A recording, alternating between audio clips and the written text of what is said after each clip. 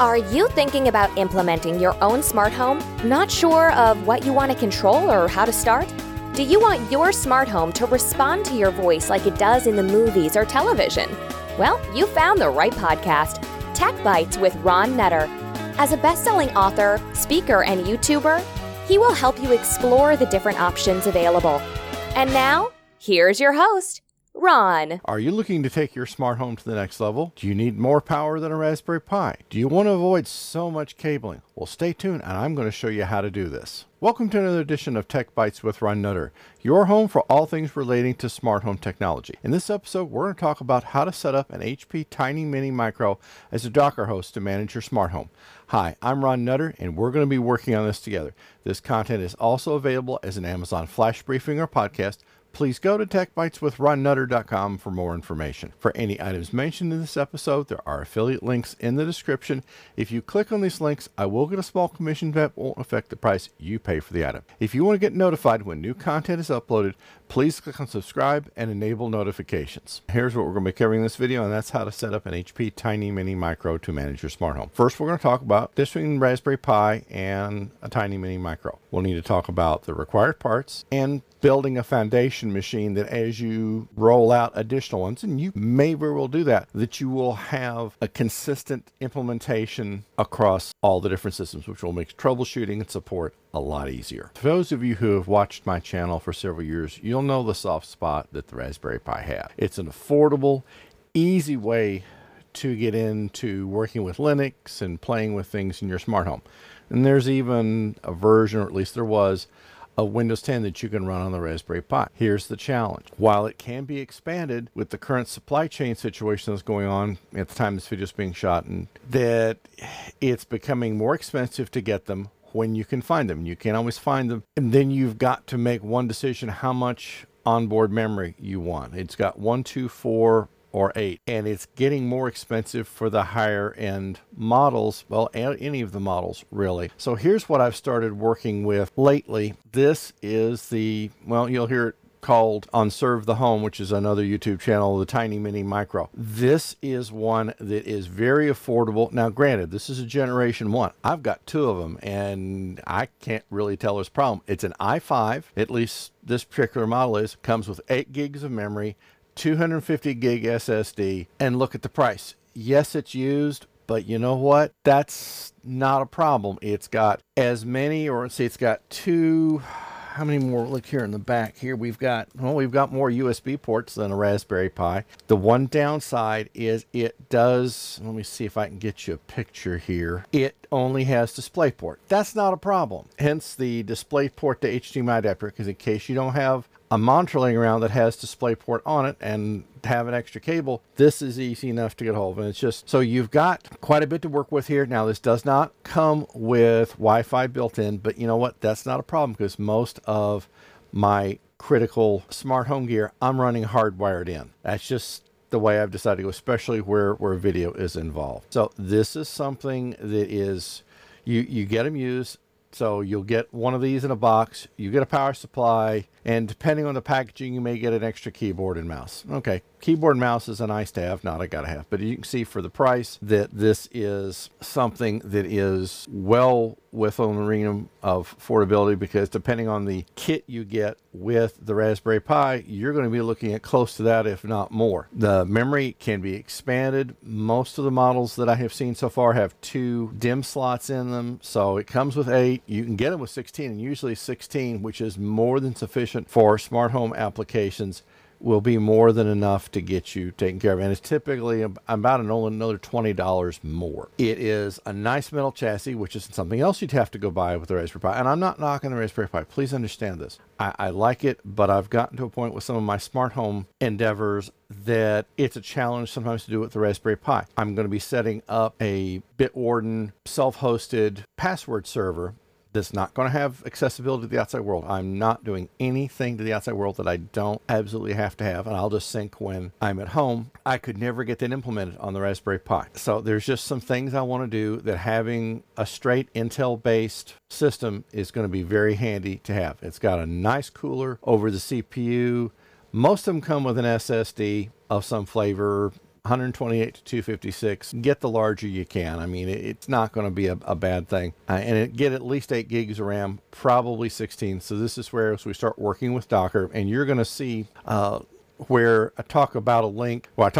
You're going to see in this video where when we set up the CRXNG secure search engine. And for those of you who watched the video, thank you. This has been one of my best performing videos. I did it with the Tiny Mini Micro. So there's some things we're going to do on top of Docker, and Docker's not for everybody, but there's a few more tools that we're going to go over this time that as you deploy more and more Docker hosts, it's going to give you uniformity of control. It's going to make some things easier to put in place. Well, now that we have gotten logged in and verified the IP address, and I'm also on a remote session, so it's going to make this a little bit easier to do for things. First, we're going to create the Portainer directory as it's requesting. So we'll just right click there, preface that whole command with sudo. Okay, that appears to be okay. Then we'll copy that, do another sudo, and right click and enter. It's going to take a few minutes just to pull everything down. The next item that I'm installing on all my Docker hosts is something called NetData. And there are several alternatives to this, but this is the one that I've picked and has served me well since I've been working with Docker. And this lets you see the CPU, memory. It gives you a whole kind of a graphical report. Not that you probably can't get this from the command line, but there's sometimes getting it all in one central console is very handy. So let's move over here. And we're on the NetData site, so we will click copy, and we'll shift over here to our terminal session, or actually our PuTTY session, and we will type sudo. We'll paste the rest of that in. It's going to pull everything down. This one is probably going to install a little bit faster than Portainer, but it's all relative when you see the information. Like I said, there's other packages out there. This is just one of the ones that I've run across, and it has served me well, so I have a tendency to stick with what works. Not that I won't look at some others from time to time. Now that's all completed, so let's see what NetData is going to get us. So what we're going to do is, now this one isn't unsecured, but given this is on our local network, I don't see that as a problem. 19999. So this is a very handy little tool. You can see it's recording. No, I'm going to stay on the agent dashboard. You can get to a central cloud console, but I'm going to keep this the way it stands right now. So it's showing you inbound and outbound traffic, the amount of memory used. That's important to know, so that way you don't overuse things. If it's gotten into swap memory, disk activity, and over time, you will see other information as this is up for longer and longer. Again, one of the options out there, but this is what I'm consistently deploying across my different Docker nodes, and that way I can kind of see what's going on. And the 19999 is an easy number to remember because it's different and it's not something that any of the other containers on Docker should be using. When you're setting up that new account for the smart home cloud service or device, please get a copy of my smart home device account checklist you see here on the screen. This will help make sure that everything gets written down that you entered to get that account created. The form will also serve as a backup copy when you get this entered into your password manager app. And if you're not already using a password manager app, please get one now and get started. You will be subscribed to my email list in exchange for the checklist. I won't share, rent, or sell your information to anyone. Now, something you're going to run into, and even though you can see from the our Tiny Mini Micro number 2 that's out here, I've only got 2 containers up and running. Depending on how much you do with a particular Docker system or how much you're loading on it, keeping it all up to date can be a real challenge. So you can either go through and do a reinstallation, which should automatically pick up the newest files, or you can use something I found about called Watchtower. And this is a tool, think of it kind of like Windows Update, but this is something that is going to make life a little bit easier for you. So we'll just take the syntax that they say to use, and all the links for this will be in the video description. So sudo, and then we'll paste that in and hit enter. All right. Now that's done, and you can go through, you can see here, you can control what containers. If you don't want it updating certain containers, then you can. If you want this to use an SSL certificate, that is certainly an option, not going to be a bad thing. And we'll shift over here to Portainer, and we will refresh. And so you can see we've got 3 different containers up and running. And this is what I'm kind of calling my base system, because with this, you can sit there, have good visibility into the hardware.